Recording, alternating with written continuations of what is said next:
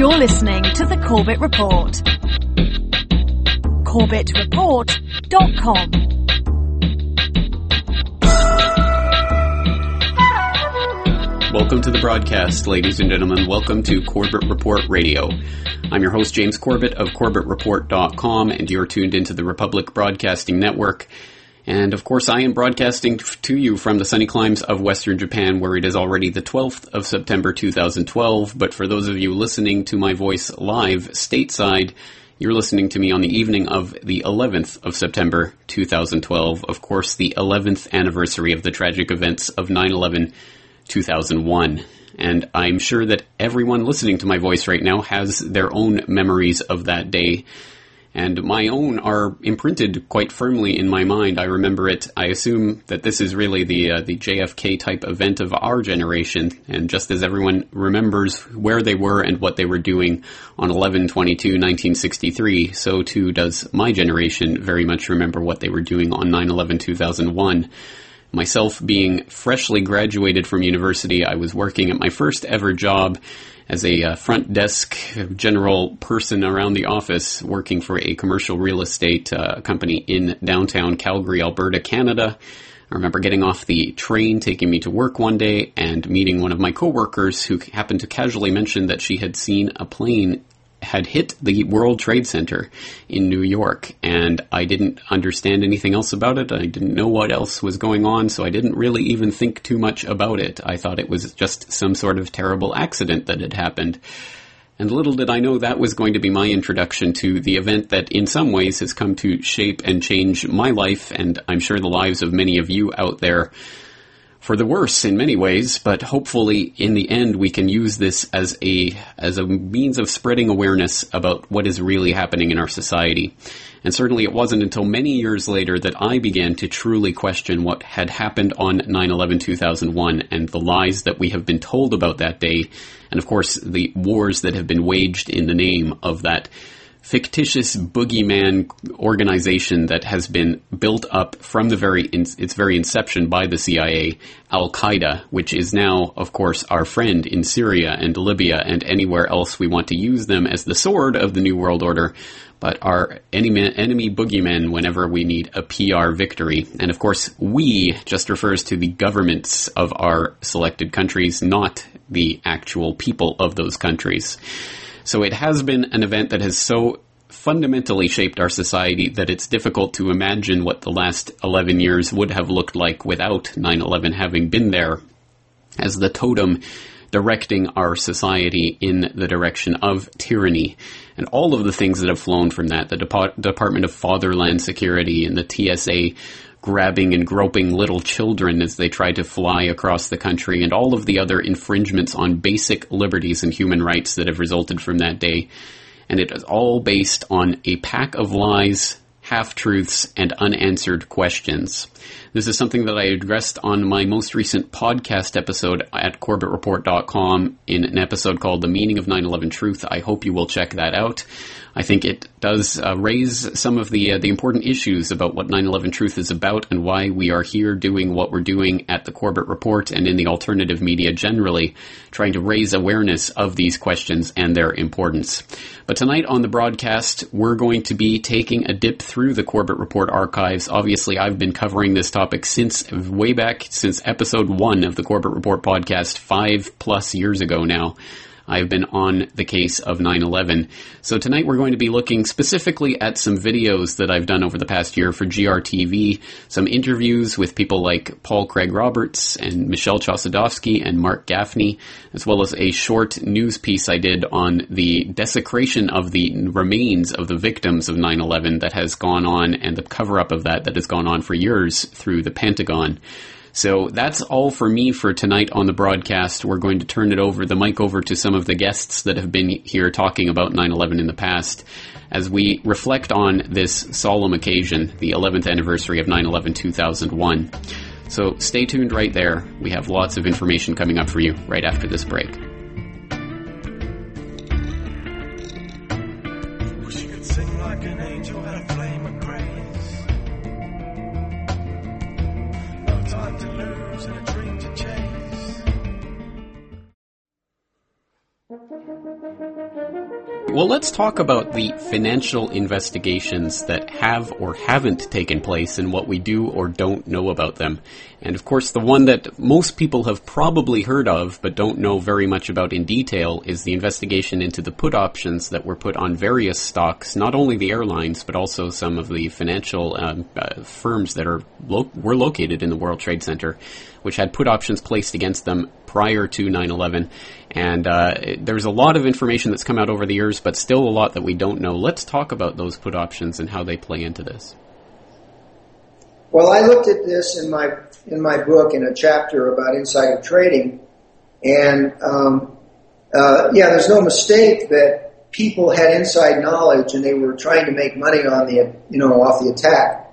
And the number one company where the most put options was United Airlines, but Marsh & McLennan was second, and that was also one of the 38 companies on the Securities and Exchange Commission list. They had a list of 38 suspect companies. And Marsh & McLennan is especially curious also because there were so many coincidental connections with Marsh & McLennan and the Greenberg Empire.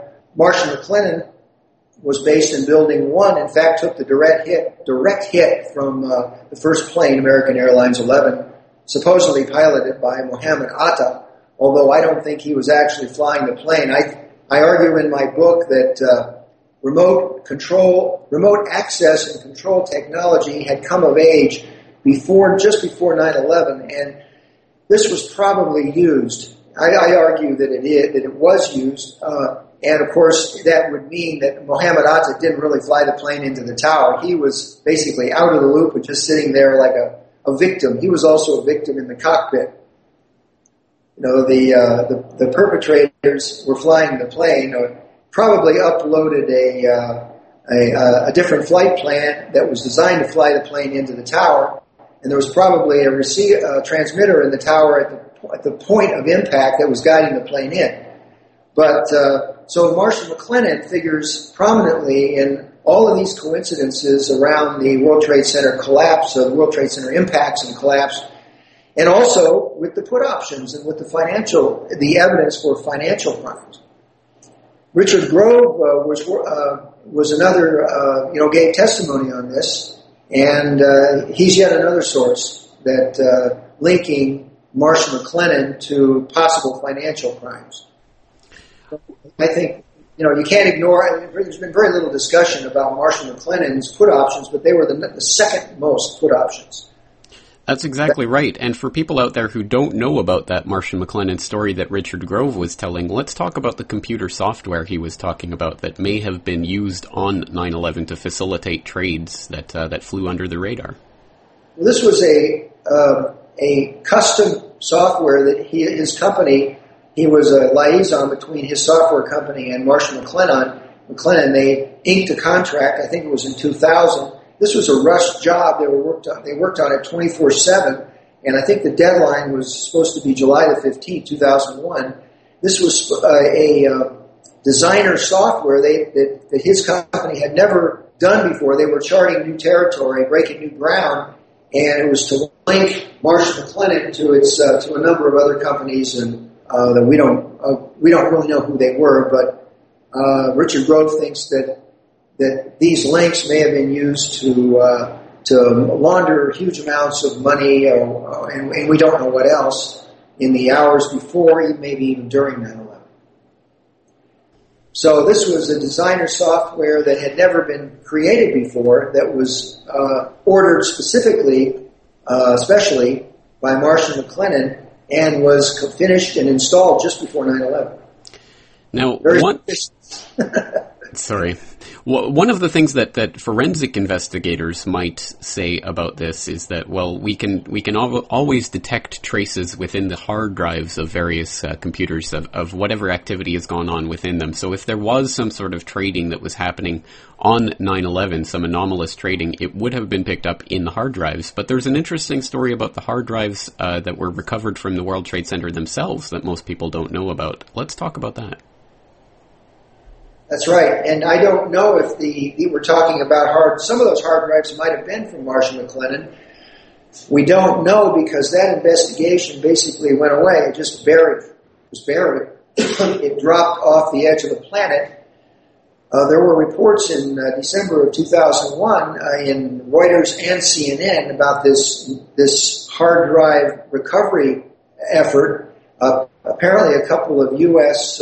Telecommunications companies contracted for this German company named Convar to use this proprietary software using some kind of laser technology to recover data from these damaged hard drives that were recovered from the World Trade Center. And it's amazing that they pulled these hard drives out of that rubble pile, and they actually were able to recover 100% of the data on every one they looked at. That was the initial report.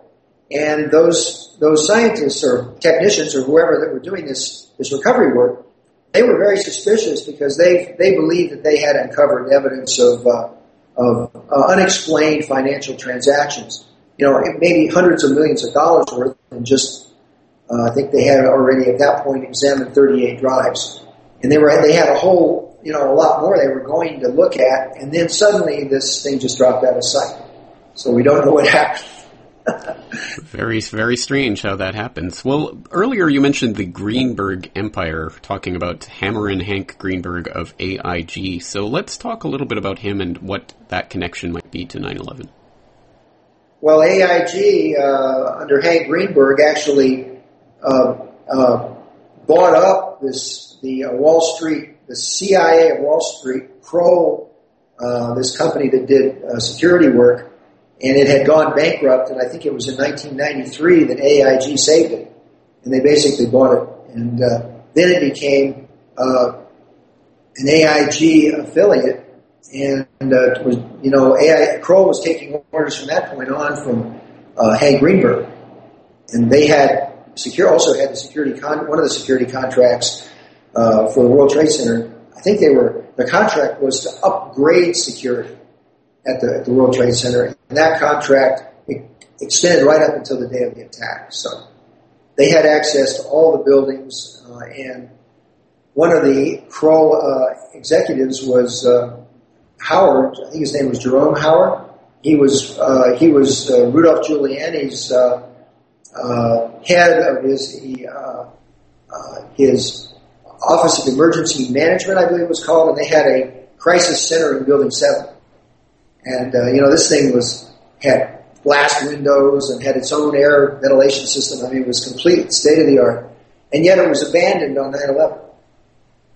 And yes, they spent millions of dollars carefully situating it in Building 7 and then abandoned it on the very morning when it was most needed, shortly before the building collapsed directly into its own footprint. An interesting coincidence. Well, all of this brings up so many different unresolved issues, and unresolved because the investigations into them either were canceled or never completed, or the results were never made public. Even the SEC investigation into the put options that we mentioned earlier was eventually that entire investigation and all of its records were destroyed as part of routine record keeping, so that the SEC no longer has the records that they came up with in their own investigation. And all of these things point to a sort of pattern of destruction of evidence. Do you think we'll ever be able to come to the bottom of this financial money trail when it comes to 9/11? I think we'll be lucky if we get to the bottom of it. However, it's quite possible somebody might come over to the truth movement, some insider who stumbles upon or has some kind of insider knowledge about this might come forward. You never know. That's possible. But you mentioned the pattern. Yes, there certainly is a pattern, because the very same thing that happened, on 9/11 also happened in Oklahoma City, where it's my understanding that just as in Building 7, they had stored the records for Enron and many other investigations into corruption and financial crimes that the SEC was looking into when all that was destroyed. It's my understanding from this new film, Noble Truth, that the records for Whitewater were stored in the Mura building in Oklahoma City, and possibly evidence about the MENA operation. They were smuggling. This was set up by the CIA to train pilots during the Contra War in the 1980s. And according to various witnesses, they were taking arms down to the Contras, and they were returning with drugs and drug money that was being laundered through a bank there in Little Rock, Arkansas. So the same pattern. That's right, and just for the record, that documentary is A Noble Lie at anoblelie.com. But yes, definitely exposing some of the similarities between what took place at OKC and 9/11 with the Enron records and WTC-7. So let's step back for a moment and take a look at the big picture here, because of course the 9/11 Commission final report famously said that that they were never able to come to the bottom of the financing of the attacks or how the money was funneled to these alleged hijackers, but that ultimately that question is of little practical significance, and that is a direct quote, little practical significance, which is a statement that on its face is so absurd that I don't think anyone who reads it could read it with a straight face. What do you make of that statement, and what do you make of the unwillingness of any level of either the government or media to look into the financial aspects of 9/11? What does that really say about the so-called investigation? Well, you know what really rankles me, James, is the fact that the media allowed them to get away with this. Nobody asked any questions. This is just so silly, it's ridiculous. There were 38 companies that were on the SEC suspect list, and yet only a couple of them are mentioned in the 9/11 Commission report, and they did a very most superficial job imaginable of covering this. In fact, whitewashing it. A couple of paragraphs in that 500, 600 page report on this. So, they hardly touched it at all, and, the press let them get away with this.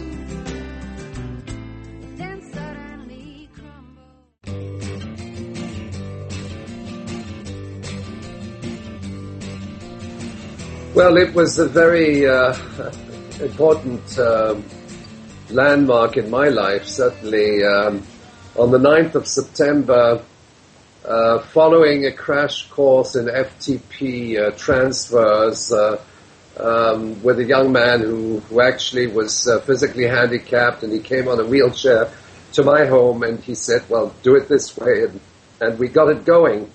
And so on the 9th of September, essentially operating with front page and very rudimentary software, we launched the website.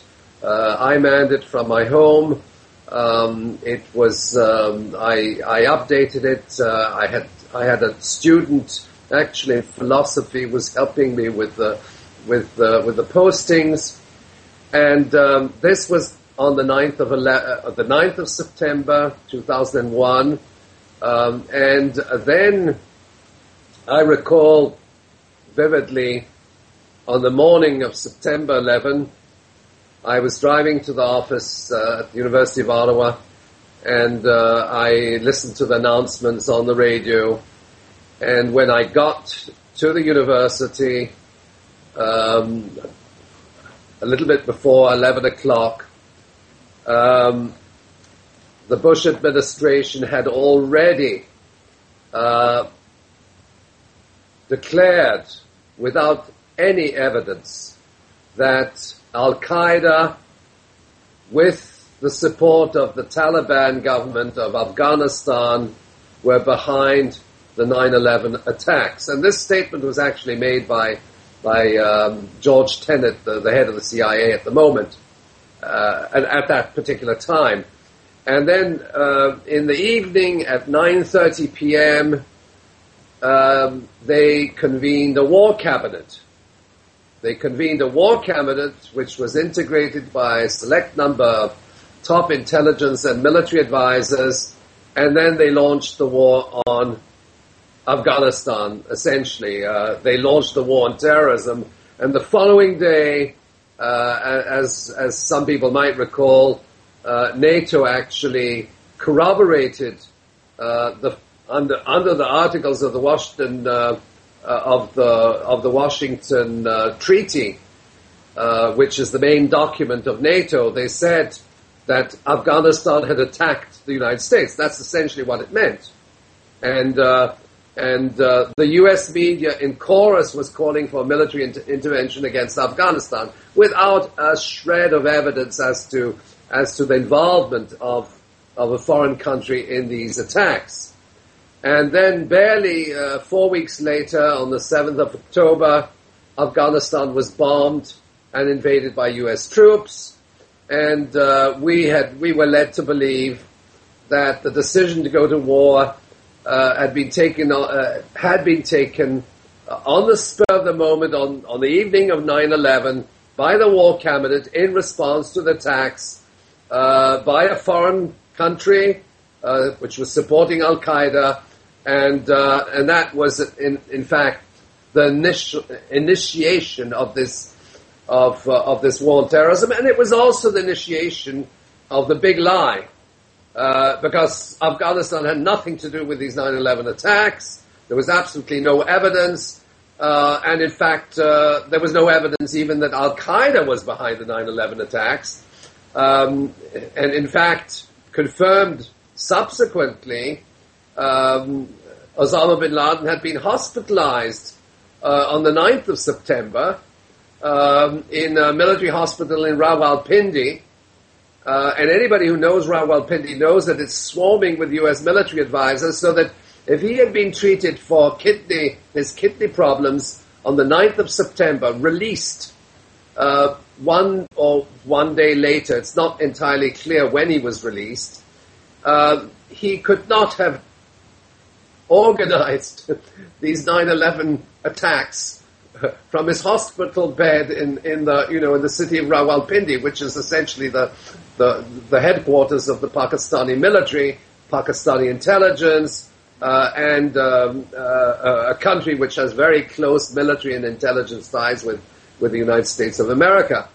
But what disturbed me most, I think, in those events of 9/11 is that several things. One, the public was not informed by the media that a large-scale theater operation against Afghanistan cannot be planned on the spur of the moment and executed in a matter of 3 or 4 weeks, okay, which was ultimately the case. The War Cabinet declares war on Afghanistan in the evening of 9/11, and then 4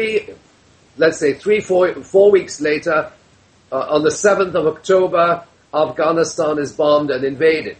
And anybody who has the minimal understanding of military planning will know that that type of operation takes months and months and sometimes years of preparation. But at least several months of preparation would have been required to wage that type of large-scale military operation against Afghanistan, which suggests that the planning of the war in Afghanistan predated 9/11, and that 9/11 in effect was the pretext and the justification to wage a war which was already on the drawing board of the Pentagon, which was in the pipeline, which was in an advanced state of readiness.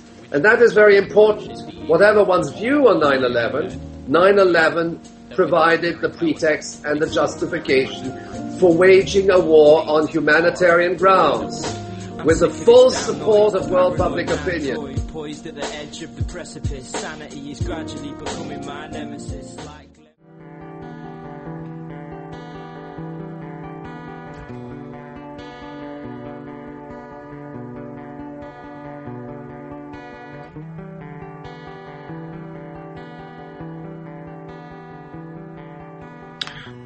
Okay, James, first let me make it clear that I've not made any original contributions to 9/11 research. I'm just a reporter. And I certainly don't know everything about it, but I have read widely among those who are skeptical. And what this recent article does is just sort of ask the question, how well has the government's explanation held up after 10 years? And I conclude it hasn't held up very well. We have, for example, the chairman and vice chairman and senior legal counsel of the 9/11 Commission itself, who have written books in which they partially disassociate themselves from their own 9/11 report.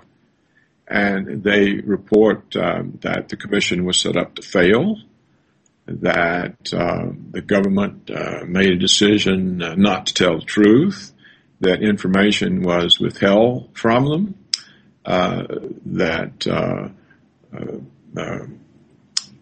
witnesses who appeared before them were mainly people who agreed with the government's account, and that NORAD had lied to them, and that they had considered, or if not NORAD, I think they said Pentagon officials and FAA officials, I think that's what they said, had lied to them, and that they had actually considered referring that on obstruction of justice charges.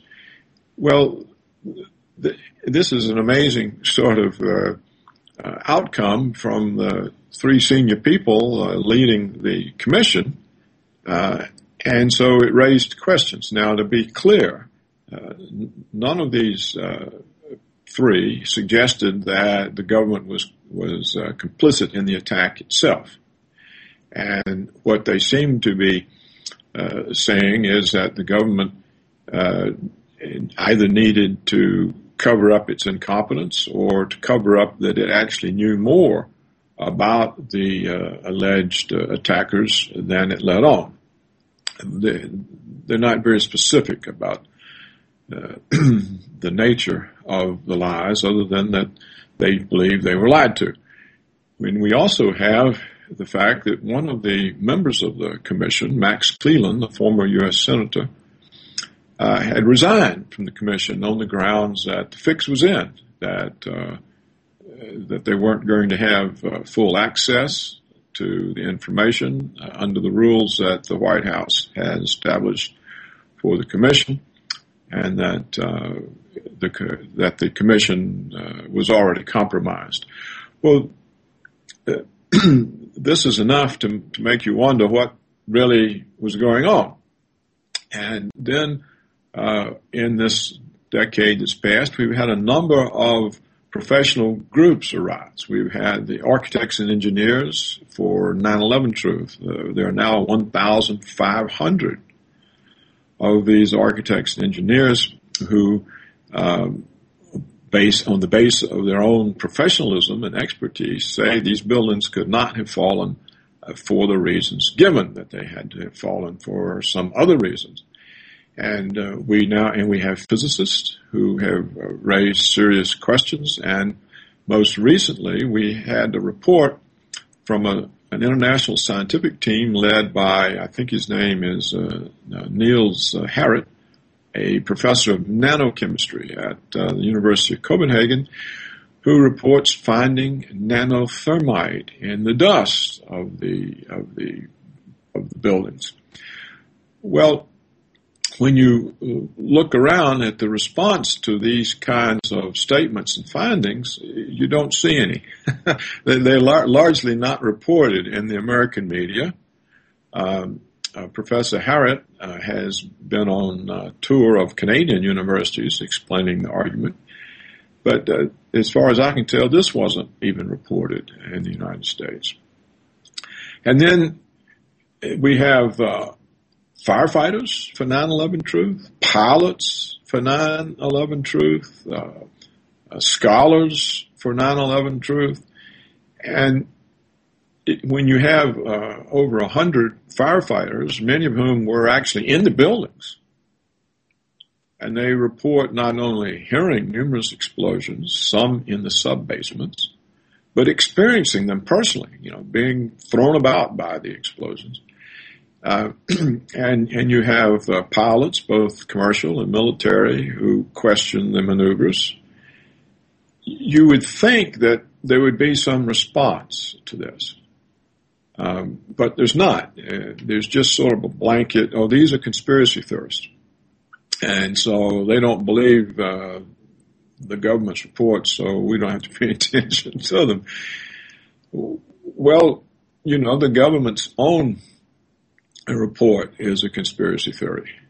In fact, it seems to me to be an even less likely conspiracy theory because it says that a handful of Arabs outwitted the CIA, the FBI, indeed all 16 American intelligence agencies, all intelligence agencies of America's allies, including Mossad, the Israeli intelligence agency.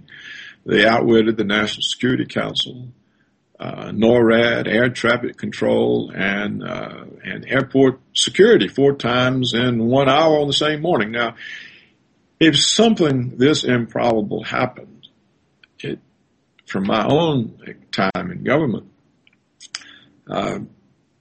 what you would have had the president, the Congress, the media demanding to know how there could be such massive failure, not just of intelligence, but operational failure, the inability to get up interceptor jets. So many failures. And yet, the Bush administration resisted any kind of inquiry for a year or perhaps 2. I can't remember. I remember the 9/11 families were demanding an inquiry. They wanted to know how could this happen. And finally, they put together simply a political commission. There were no experts on this commission. They were all former politicians who, generally speaking, are very tame people. They've been there a long time. Their human capital is tied up with their connections to Washington. They don't want to ruin those connections. So they're basically compliant. And yet we see 4 of the members of the commission were not, at least after the report came out.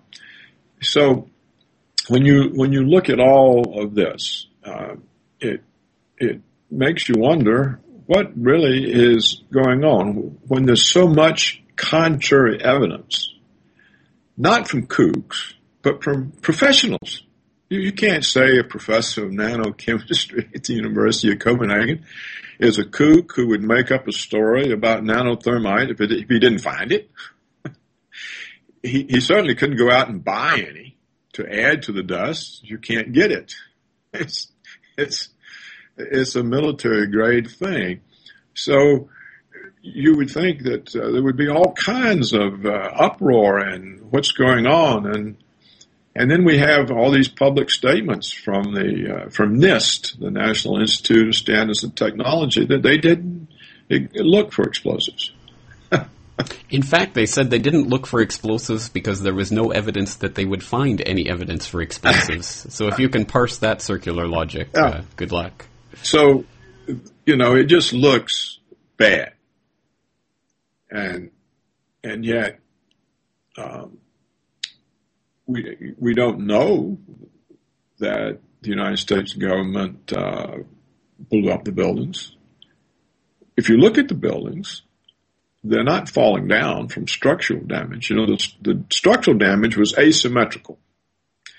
So you would think that if you were going to have falling buildings from airplane damage, that the top part of the building above where the plane hit would fall over in the direction where the plane hit and took out supports.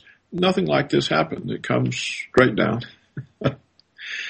And if you watch it, doesn't look like buildings falling down. It looks like buildings blowing up. And this is completely clear in the case of Building 7. This is a controlled demolition. And we have on tape the leaseholder, Larry Silverstein, saying that the decision was made to pull the building. Now, pulling a building means you have it wired for demolition and you make it fall. And we have the fact that a high school physics teacher forced NIST to abandon its explanation of that building and to acknowledge that for a period of its fall, it was in free fall. And the only way you can have a building falling in free fall is there must be no support underneath the area that's falling. So the only way you can have all support disappearing at the same time is with some form of explosive or some form of steel searing, melting explosive. So when you look at all of this, you come back to the question, why aren't there questions? Why is all of this simply ignored? I mean, there has been some effort to address some of the contrary evidence, but most of it is just ignored. And people say, well, look, if this was a government conspiracy, you couldn't keep it secret. But you most certainly can. We've had 100 firefighters in the building say they heard explosions. They experienced them, but it has no effect. So I think it's very easy to keep something secret. Most people, all they know about it is they saw on television the buildings, the tower, the two towers. Most people don't even know about the third building yet. They saw the two towers, and the government told them Al-Qaeda did it, and that's the end of the story.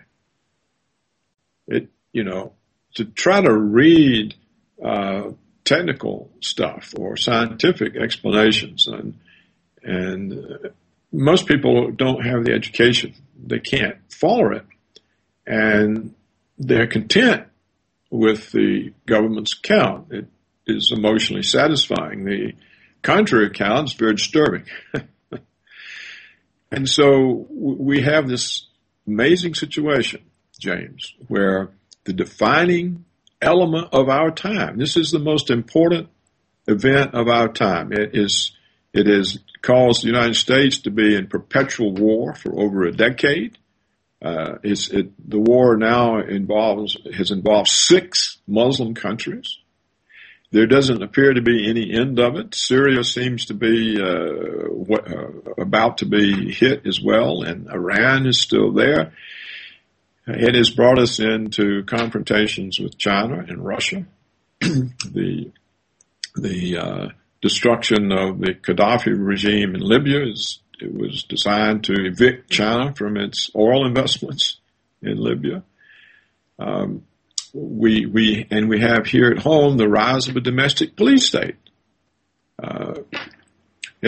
It now turns out that Justin Raimondo's internet site, antiwar.com, is being monitored by the FBI, and who suspect him of being in the employ of foreign powers, simply for opposing the war.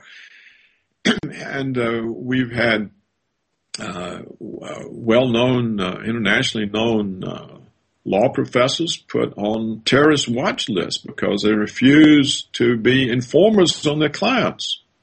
In other words, one of the requirements of being an attorney is you respect the attorney-client privilege.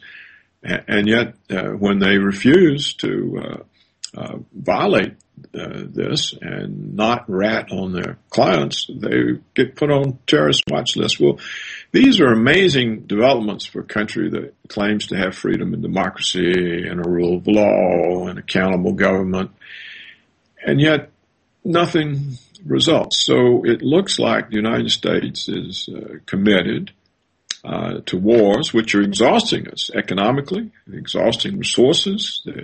It's produced budget deficits and debt ceiling crisis that threatens the social safety net.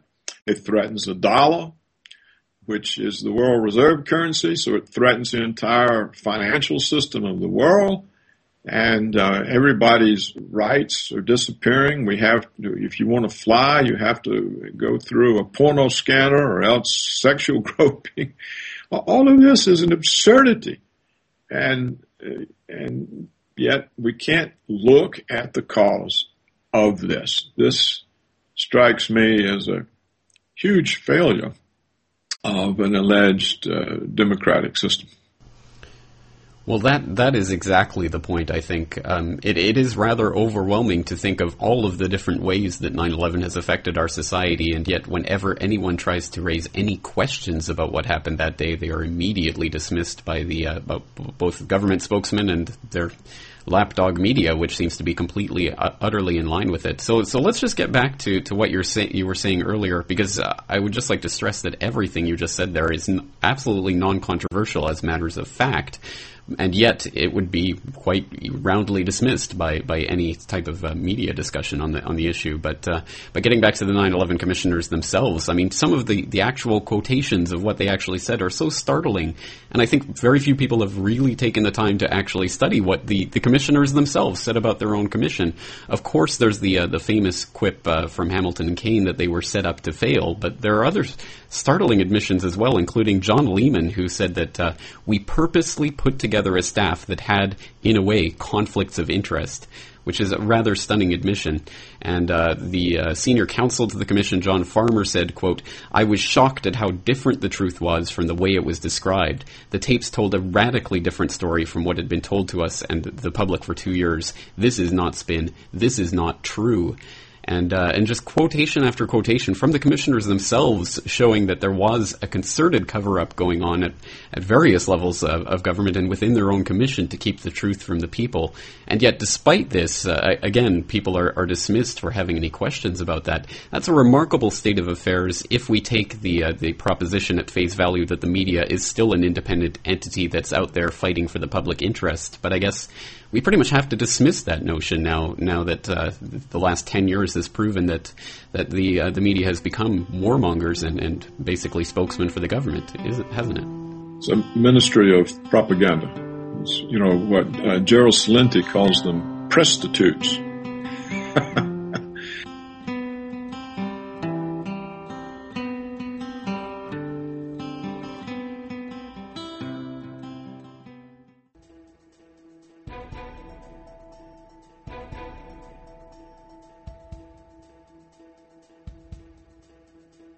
Pentagon admits more 9/11 remains dumped in landfill. This is Behind the Headlines on Global Research TV. A new report released on Monday by the Pentagon reveals that some of the unidentifiable remains from victims at the Pentagon and Shanksville sites on September 11th were disposed of in a landfill. The details come from a report by a review committee examining operations of the Air Force Mortuary Division at Dover Air Force Base. The report notes that before 2008, disposal of unidentified remains was delegated to subcontractors. The guidelines at the time called for the contractors to incinerate the remains and dump the ashes in landfills. In a press conference earlier this week, Pentagon spokesman John Abizaid confirmed that this section of the report applied to the remains of some of the victims of 9/11. While I understand how sensational the notion is, there was a point where people considered going to the crematorium, and in some states it's law that is the final disposition of the fallen. This is not the first controversy to arise regarding the disposal of remains of 9/11 victims. In 2003, New York City medical examiner Charles Hirsch wrote that he was virtually certain that human remains from the World Trade Center had been left at the Fresh Kills landfill, where debris from the buildings had been taken to be sifted. In 2005, the City Medical Examiner officially ended the process of identifying remains from the debris of the World Trade Center site, with only 1,585 victims being identified by their remains. In 2007, victims' families' worst fears about what happened to the unidentified remains were confirmed by Eric Beck, a senior supervisor of the recycling facility that sifted the debris, who swore in an affidavit that some of the remains ended up in a mixture that was used to pave roads and fill potholes in New York. In 2008, Judge Alvin Hellerstein of the Federal District Court in Manhattan threw out a case by victims' family members who were petitioning for the right to continue searching the landfill for the remains of their loved ones. In 2010, the city relented and the search began again for the human remains, this time using new methods and technologies.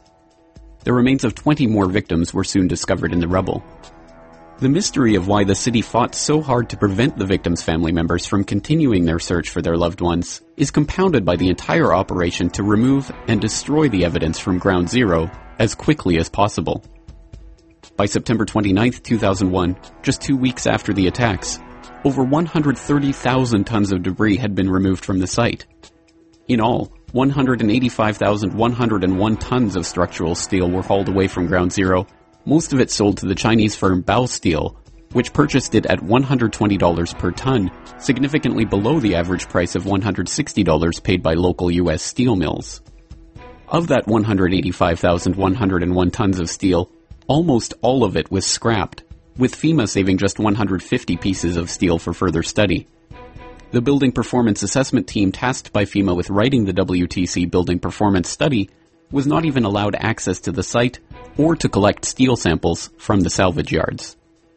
Even more remarkably, as firefighters like Eric Lawyer have pointed out, the destruction of evidence represented by this so-called cleanup of the site in fact violated numerous specific guidelines about the preservation of crime scene evidence for further investigation. The NFPA 9.3.6, it covers spoliation of evidence. What it reads is once evidence has been removed from the scene, it should be maintained and not destroyed or altered until the investigation is complete. The steel was melted down prior to the investigation. We know that from their own admission. This is no conspiracy theory stuff. 19.2.4, exotic accelerants. If on the scene you find melted steel or concrete, you should consider the use of exotic accelerants. And they specifically say in the manual, thermite mixtures produce exceedingly hot fires that can account for melted steel and concrete. It also says they leave residues that can be tested for visually and chemically identifiable. Again, they did not test for it. And just put it in perspective, on a routine house fire, if we suspect even the slightest use of an accelerant, we're going to test for it when there's no fatalities, when there's very little property damage. So to not do it on this, there is absolutely no excuse. I can't drive that point home enough.